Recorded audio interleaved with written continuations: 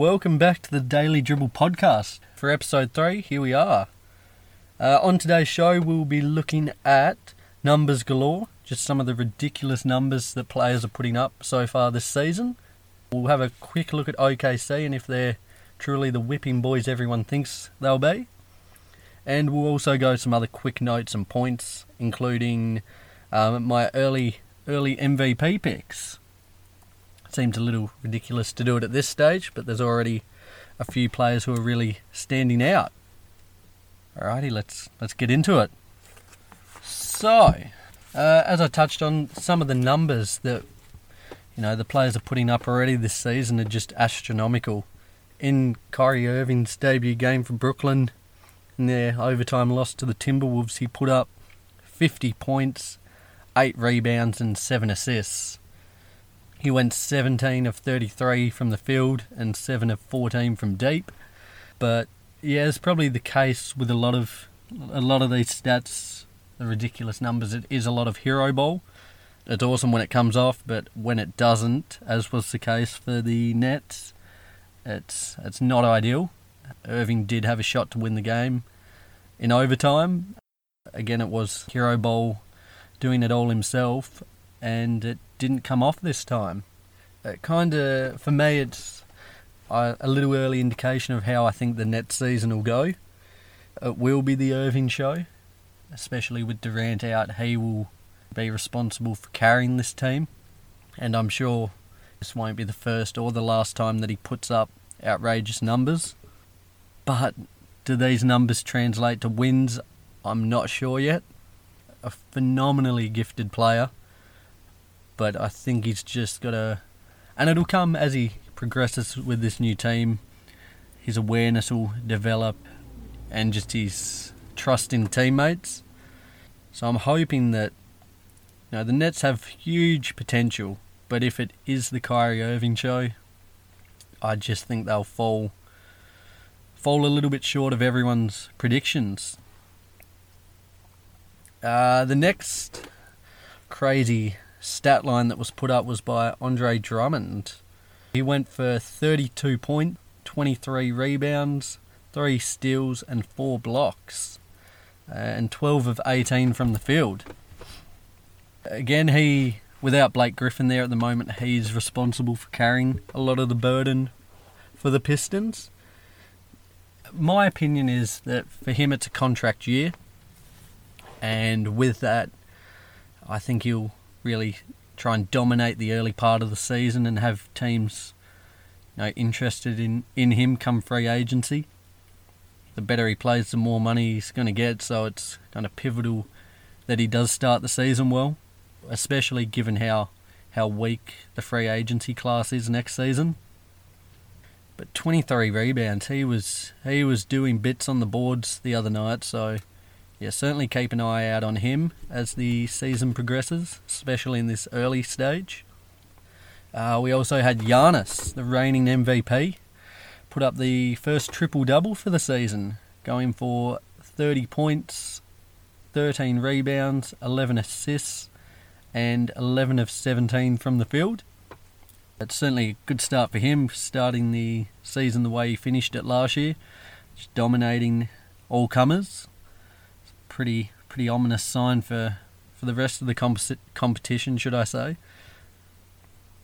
But yeah, I think for him, it's not so much about these stats and the MVP. He's got that accolade now, so good for him. But I think now it's full steam ahead for a title push. Whether it'll come or not, I'm not sure this year. I don't think the Bucks are... I don't think they're quite the force they were last year. I think losing Brogdon has hurt their chances. Picking up Wes Matthews was a good addition, but just from the early stages I've seen of the Bucks, I don't think that they will quite live up to the hype this year. Trae Young as well, in his opening game, was phenomenal. He put up 38 points, 7 rebounds, 9 assists, and went 11 of 21 from the field and 6 of 10 from deep.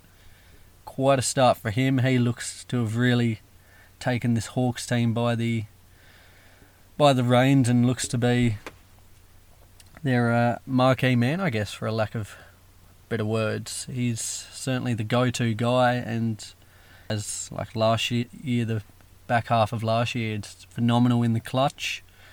Certainly expect him to put up big numbers on multiple occasions. I did mention last episode with my predictions, they didn't come out quite as I had hoped. I had intended to give quite a big spiel on each team. As I mentioned, due to technical issues, it didn't eventuate. But yeah, one of the things I mentioned about the Hawks was that I feel a lot of their games are just going to be track mates. I see them regularly putting up 130 points. I don't think there'll be a lot of defence. And with this, these high scores, I anticipate that a lot of the points will come from Trae Young. So yeah, he's doing bits early. Certainly looking like the player he was from last season. As well as these players, we've also seen big numbers put up by Karl Anthony Towns, Luka Doncic, Zach LaVine, and Damian Lillard. It just seems that these focal points of the team, the star players, they're really looking to carry a lot of the burden for these teams this year.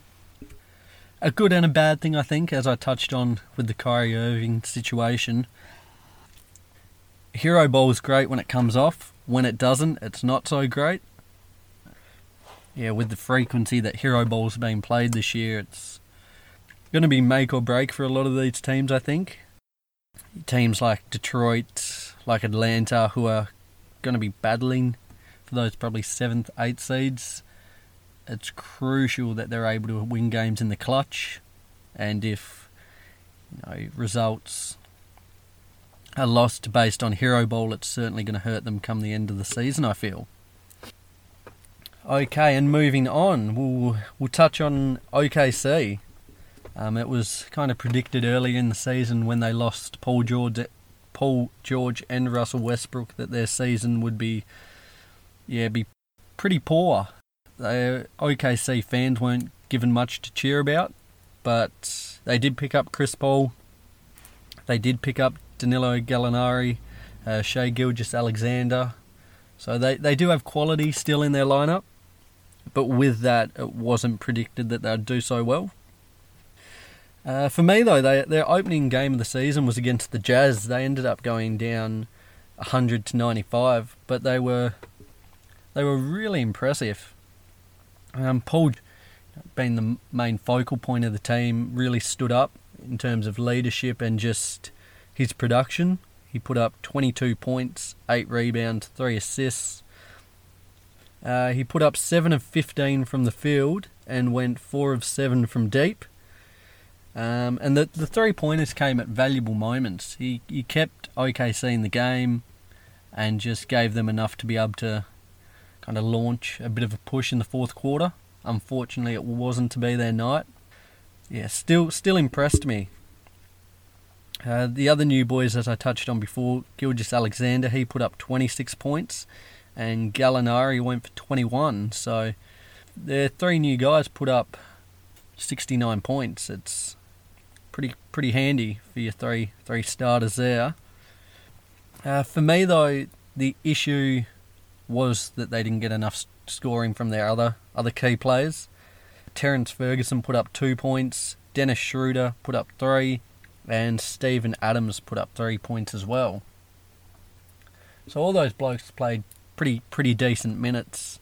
And when you've got them going for 8 points between them, it's certainly not enough. So for me, OKC, it was a good starting point, but they will need everyone to contribute more evenly, I would think. In saying that, I think they will surpass most people's expectations, so probably keep an eye out for them. I don't think they'll make the playoffs, but they could be in and around with a sniff towards the latter stage of the season. And moving on, we'll just head down to our kind of quick notes section just little points I've written down that have stood out for me so far in the opening round or two of the season. The Hornets. Not much to cheer about this year. They lost Kemba Walker, their marquee man, and signed as his replacement Terry Rozier. Pretty wicked starting point to go off. So, yeah, they weren't given a whole lot to cheer about there. But a bright spark for me so far has been PJ Washington. In his opening game, he put up 27 points and he went 7 of 11 from 3. Quite impressive start for the young man there. Certainly will get the chance in Charlotte to put up points and get quite a lot of exposure and time, given their lack of quality, I guess. So certainly look forward to seeing how he goes early on. The Suns, they were really impressive in their opening round win against the Kings, winning 124-95. What stood out for me though there was the fact that they got contributions from everyone. All the starters put up points, rebounds, assists, and shared the load equally, which I think is pivotal for a team like this. Devin Booker is and has been the chief scorer for the last few years, but he does need support around him, and it was evident from their first game that he got that, which was quite startling, and hopefully can be something that starts to propel them up the standings a little bit. And the off-season signing of Ricky Rubio hopefully does elevate their ceiling a little bit. I think 35 wins, if they can clinch that would be an absolutely incredible result for them, and hopefully something to build on next season. For Phoenix, though, whilst we're on them, they have suffered a pretty detrimental setback early on. It was found the other day that DeAndre Ayton has received a 25-game ban for doping, a substance he wasn't aware of, but has resulted in him receiving the ban. Hopefully for him, it's just a minor blimp on his season, and he can return to being the damaging force he was before he received this suspension in the first game and in the latter stages of last season. The Clippers have started 2-2 this year, getting wins over the Lakers and most recently over the Golden State Warriors, winning that game 141-122. Again, like the Suns, what stood out for me was the fact that they were able to get contributions from everyone. Lou Williams top scoring in that game. But the fact that Kawhi commands so much attention enables the players around him to get good looks and be able to support him on the offensive end. And it's quite I guess, intimidating for other teams, given the fact that Paul George is still not in the lineup. So they've knocked off two of the more highly fancied teams in the conference already without Paul George. So it'll be quite interesting to see how they go once he slots back into the lineup. What else have we got here? So the Lakers got their first win at home the other day over the Jazz, winning 95-86. They didn't fire on all cylinders in their opening game against the Clippers, but so when LeBron and AD are firing, the Lakers look incredible. It's great that Danny Green's also contributing. Avery Bradley's doing his bit, earning his minutes. And Troy Daniels, he has been something of a surprise early on in the season. He went 4 of 5 from deep in that game over the Jazz. So hopefully someone else who can contribute effective minutes late in games and add a bit of a spark off the bench. We also had noted down that the Bulls, their opening game against the Hornets was a big fizzer in my eyes and many others. I think the Bulls were predicted to kind of be in and around the playoff picture, but yeah, it's when you lose to the Hornets, it certainly doesn't bode too well for you, especially come the end of the season if they are battling for that 8th position. You look back at their season and see losses like that to teams that they really should have punished. It can come back and haunt them. I hope that's not the case. Markkanen's been really impressive so far, but they do need to get a lot more out of Otto Porter. He's been really poor so far in terms of his efficiency and just his overall presence on the court. So I think for the Bulls to be playoff contending, they do need him to step up. Markkanen and Levine can't do it all by themselves. Yeah, hopefully his game improves as the games continue. At the start of the episode, I mentioned I'd just run through really quickly my early picks for MVP, just from the opening couple of games. Players I think could be in and around the picture at the end of the year. I've put down Karl Anthony Towns. He has been going absolutely off on the stat sheet so far, and will be expected to carry most of the burden for Minnesota. Andrew Wiggins is not the player that he was predicted to be, which kind of leaves Karl Anthony Towns as a one-man show, which I don't think he'll mind. He's doing it well so far. He's putting up outrageous numbers, and yeah, in their opening win over the Nets, he was phenomenal. I've also written down two names that featured heavily through last year for another title, Rookie of the Year. I've put down Luka Doncic and Trae Young, both of whom are kind of the focal points of their respective teams in Dallas and Atlanta. But they too are both going off. Just outrageous numbers being put up and getting wins, which is crucial if you want to be in and around the MVP picture. So, yeah, three names early on I've written down. Time will tell if that eventuates. But yeah, those three names at the minute have stood out to me so far. Okay, and just kind of, I guess, summing up, it wasn't a real big episode today, just quickly recapping a couple of key things I've noticed in the last few days. It has been good to see all the teams now. We're starting to get a picture of what their lineups are looking like and how they're going to play, which is exciting. Just on notes for the podcast, what's happening. In exciting news, I did buy a microphone for it, so yeah, I guess you could say I'm a proper podcaster now. Or not. Also coming up, a new segment to look out for called Hero of the Week. So for this segment, for me, it's going to be the criteria is it can be on or off the court. It can be a serious thing like putting up a huge stat line, or it can be, for example, someone like Marcus Morris getting ejected for doinking someone in a preseason game.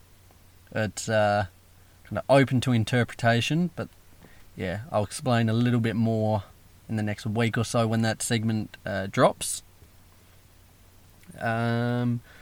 Also, just a quick point, I do appreciate you guys bearing with me in this whole learning process. There will be intro music and coming in probably. Actually, it might be this episode, so yep, listen to that. And just editing, things like that, it's all a pretty new and foreign concept to me, so I do appreciate you guys bearing with it.